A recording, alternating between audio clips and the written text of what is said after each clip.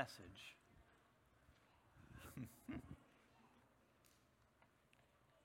Oops. So it's years ago now, but I shared in a sermon some years ago that one of my favorite games from dorm room living in college and in seminary was the game, Can I Get Ready in the Dark? Because I always woke up super early, and my roommate did not. Now, the game works very simply, right? Your attempt is to get all of the appropriate clothes, your own, based solely off of memory and feel. Now, I continue to play that game today. It's much easier to tell what is Leah's and what's mine. But I've only played the Find the Stairs version once. Never doing that one again. It's very dangerous to play that version of the game. It's much easier just to turn on the light. It's a lot safer. Light dispels darkness and reveals the location, right? It reveals where the stairs are, where the clothes are. I can traverse those stairs way safer, or I can find the keyhole a lot easier. My children sleep with night lights so that they know that it's not a monster, it's just a toy that they forgot to put away. Light exposes the true nature of a thing. And when Scripture talks about light, it's usually in reference of revelation or exposure. Light dispels darkness. And so the enlightened heart is one that realizes the mercy and the holiness of our God. Light reveals the condition of our human hearts and our lives. Light exposes the deeds done in darkness. And within the pages of Scripture, light is almost always connected with God and His glory. So God speaks into the darkness, and there is light at the creation event. Or when Moses met with God and he exited the tent, and his face radiated with brightness and with light from being in the presence of the divine. Or the Psalms remind us that though trouble may last for the night, in the midst of darkness, that joy and that mercy come in the morning. It comes when the light comes. And it all culminates, all of this language of God being the light culminates with Jesus Christ declaring in the book of John, I am the light of the world. Whoever follows me will never walk in darkness, but will have the light of life. So because Scripture often talks about God being the light, it kind of sounds odd when we have this text from Matthew chapter 5, where Jesus tells his followers, he tells you and me, you're the light of the world. And he goes on to instruct us to let your light shine before men. And so people have often argued and wondered, well, is Jesus the light or are we the light? And how are we to understand how all this works? And we get the answer from Christ himself later in the book of John when he says, believe in the light while you have the light so that you may become children of light. And the idea is this. Jesus is the true light of the world. He is the source and the producer of light, right? He's the author and the perfecter of faith. He is the winner and the supplier of grace. And we, through faith in Jesus, by believing in this light of the world, we've become children of God. We've become reflectors of light. So we're derivatives of Christ, right? We find our power, we find our identity in him. And the typical example that we use is he's the sun, which produces light, and we're the moon, which simply reflects it. But still, this derivative reflection is crucial in guiding people through the darkness. And in that sense, we are the light of the world. We're carrying on the mission and the ministry of Jesus. Or rather, he's carrying it on through us. Now, this morning, we'll examine the text of Matthew 5, and we'll learn what it means to be a city on a hill or a lamp placed on its stand, and how we're to shine Christ's light before men to the glory of God. But as we begin to think about these two illustrations that Jesus gives us in verses 14 and 15, I want you to note something. And that is that the city did not build itself. It was built by a master architect in that location for a purpose. And the lamp didn't light itself. It was lit by the master of the house for a purpose. Now, if we are that city built on a hill, if we are that lamp lit to shine God's light, then before we address how we shine it to others, we need to first focus on what that light has done and continues to do in us. And then, when we understand the light's function of both law and gospel, then we'll see how best to shine it for those around us. Now, like we said earlier, light dispels darkness, right? It reveals and exposes the true nature of a thing and its condition. But when that comes to the human heart, this exposure is painful. It's kind of like hearing a loud bang in the middle of at night. And you go down and you see that you heard it in the kitchen, so you go to the kitchen and you open up that pantry door and you turn on the light, and what you find is that a shelf has buckled under the weight of jars filled with sauce and syrup and baking supplies, and it's an incredible mess. Just so everyone's aware, that is not actually my kitchen. But it is an incredible mess. Right? Now, turning on the light has revealed an ugly truth.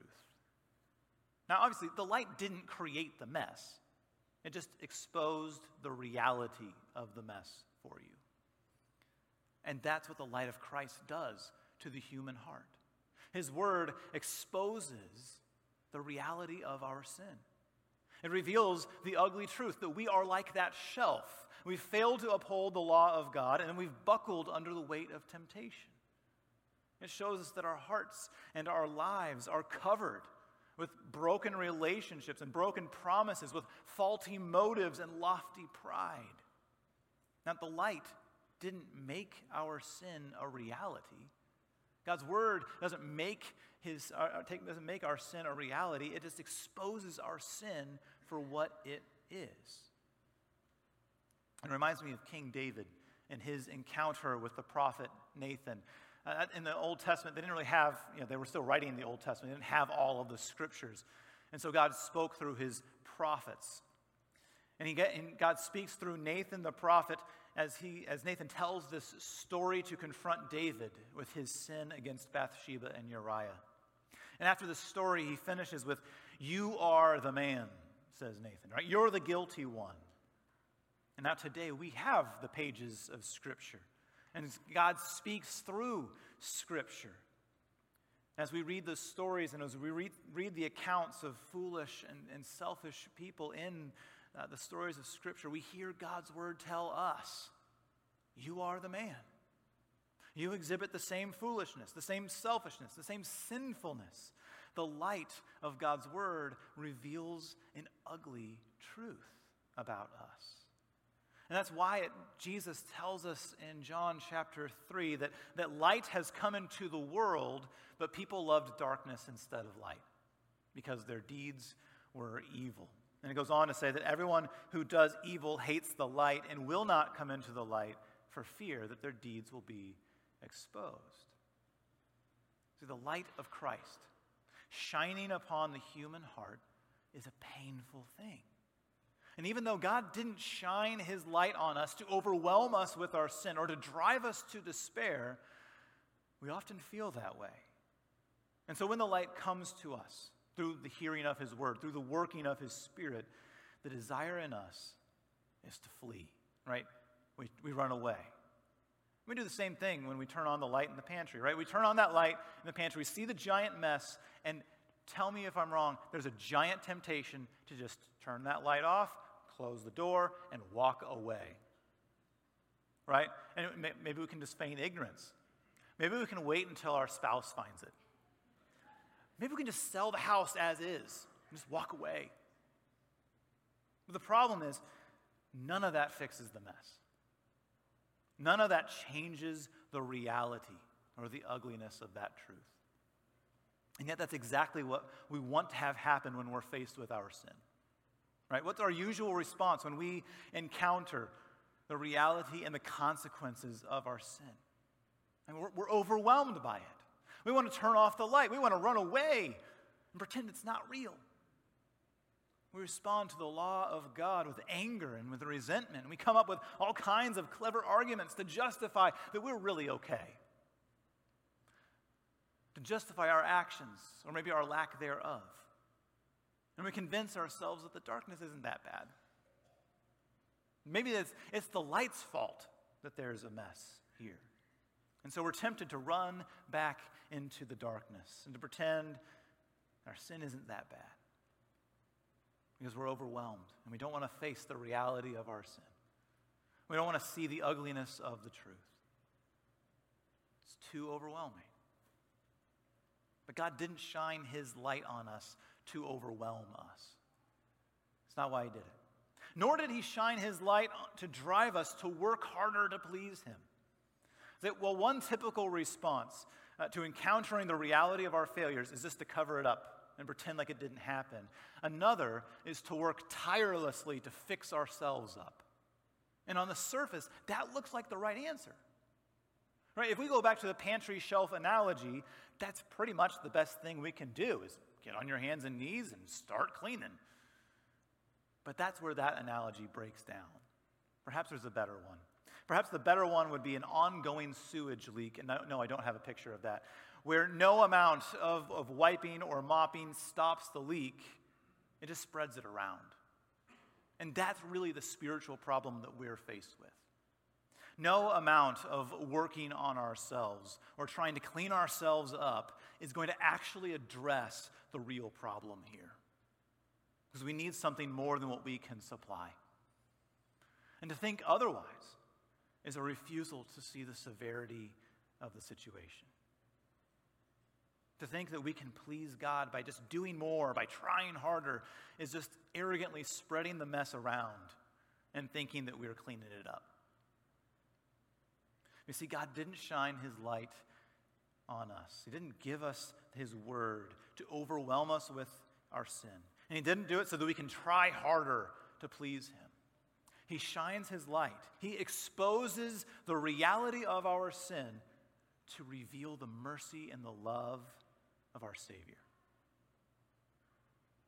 He doesn't give his law to us and say, look at what you did. But rather, look at how much I love you.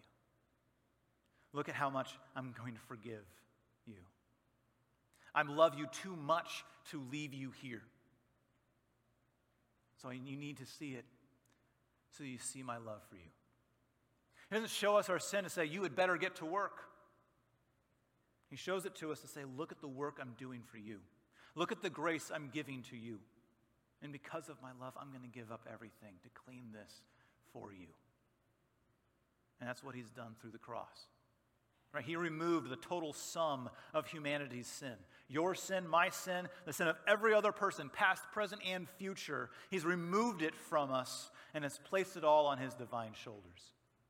And he carried it, and he suffered because of it, and he died to wash it away. And in his sacrifice, he has cleansed the mess of our sin. His blood has paid for it.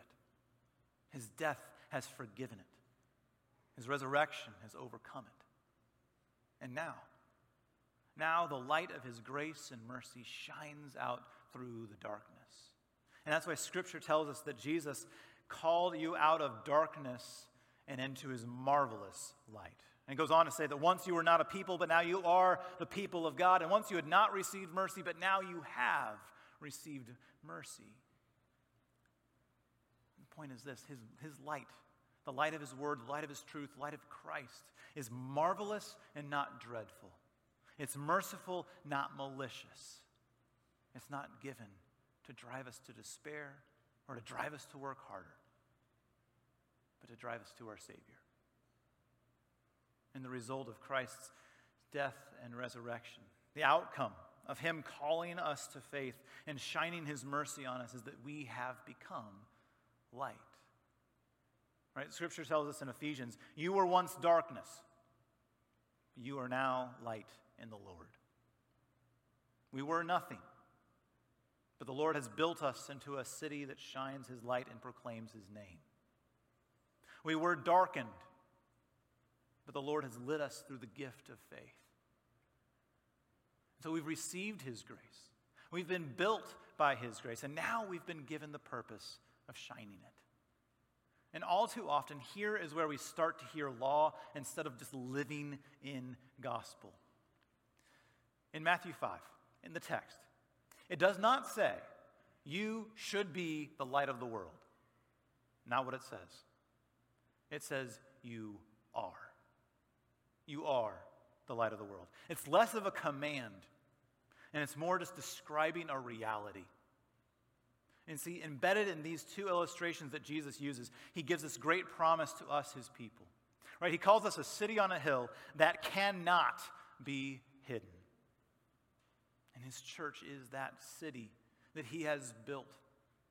And it will shine his grace and his truth, even if the world would like to remain in darkness. And even as our individual lights ebb and flow in brightness, God's church has been established, and the gates of hell has not, shall not, cannot overcome it. His light will shine forth.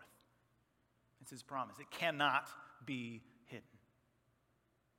Then he goes on and he calls attention to our individual lights. And he says, people do not light a lamp and put it under a bowl. Instead, they put it on its stand. Jesus promises that his purpose for us is not to hide us, not to extinguish us, but to use us for his glory. You know, oftentimes in talking to folks that are coming to the end of their life here on earth, they wonder, why am I still here? The thing is this, we might not see how. We might not see how he's going to use us to glorify his name, but he does. And we might not know to whom we're going to be shining this light, but he does. He has called us to faith for a good purpose, and he will use that light, the light that we reflect, no matter how dim, for his glory. So as individuals, and all the more as a united city of God, his light will shine forth. And this is how. Verse 16 says, let your light shine before others, that they may see your good deeds and glorify your Father in heaven. Through our love for people, they will see the light of Christ. They'll see the love of Christ. And the purpose of these good deeds has nothing to do with our standing before God, right? They don't benefit us in the least, but that doesn't mean that they're not important, because they serve a world in need of help. They give glory to the Father. And when we do what we were made to do, we honor the one who made us. And of these good deeds, of all the different good deeds out there, the very best is the act of showing grace to those who are in need of it. So as Christians, our chief tasks are to confess our sin and to forgive the sin of others. And we can do that. We can live in transparency because God's power is made perfect in our weakness. And we can acknowledge and we can admit to our sin. We can be confident that God's love and his mercy is for us. And we can showcase the treasure of God's grace in jars of clay to show that this all-surpassing power is from God and not from us. And so we shine his light, we shine his grace when we acknowledge our need for it and our need for him. And we shine his light when we forgive as we've been forgiven. In the Lord's Prayer, there is one action item for us. Right? Throughout the prayer, we ask God to do things for us and to do things for his glory, but there's one thing that we ask for the strength to do. Right? Forgive us our trespasses as we forgive those who trespass against us. The greatest good deed is to shine the light of Christ by forgiving others. That is the truest definition of love. That is the deepest form of continuing the mission and the ministry of Jesus. And so let us shine the light of God's grace. The grace that we received, and we do that by being transparent in our lives, and the grace that we can give by forgiving as we've been forgiven, so that all people will glorify our Father in heaven. And in that way, we'll be, as Philippians 2 tells us, we will shine like stars in the universe as we're holding out the word of life. Let's pray. Lord God, you have called us out of darkness and into your marvelous light. You've given us the gift of faith, that our hope and our life all rest on the perfect death and resurrection of Jesus. Lord, in your light, you show us the severity of our sin. But we pray that we would not be driven to despair or to pride, but that we would see the redeeming love of our Savior. Help us to live in your grace and to shine this grace through our lives. In Jesus' name, amen. And we continue our worship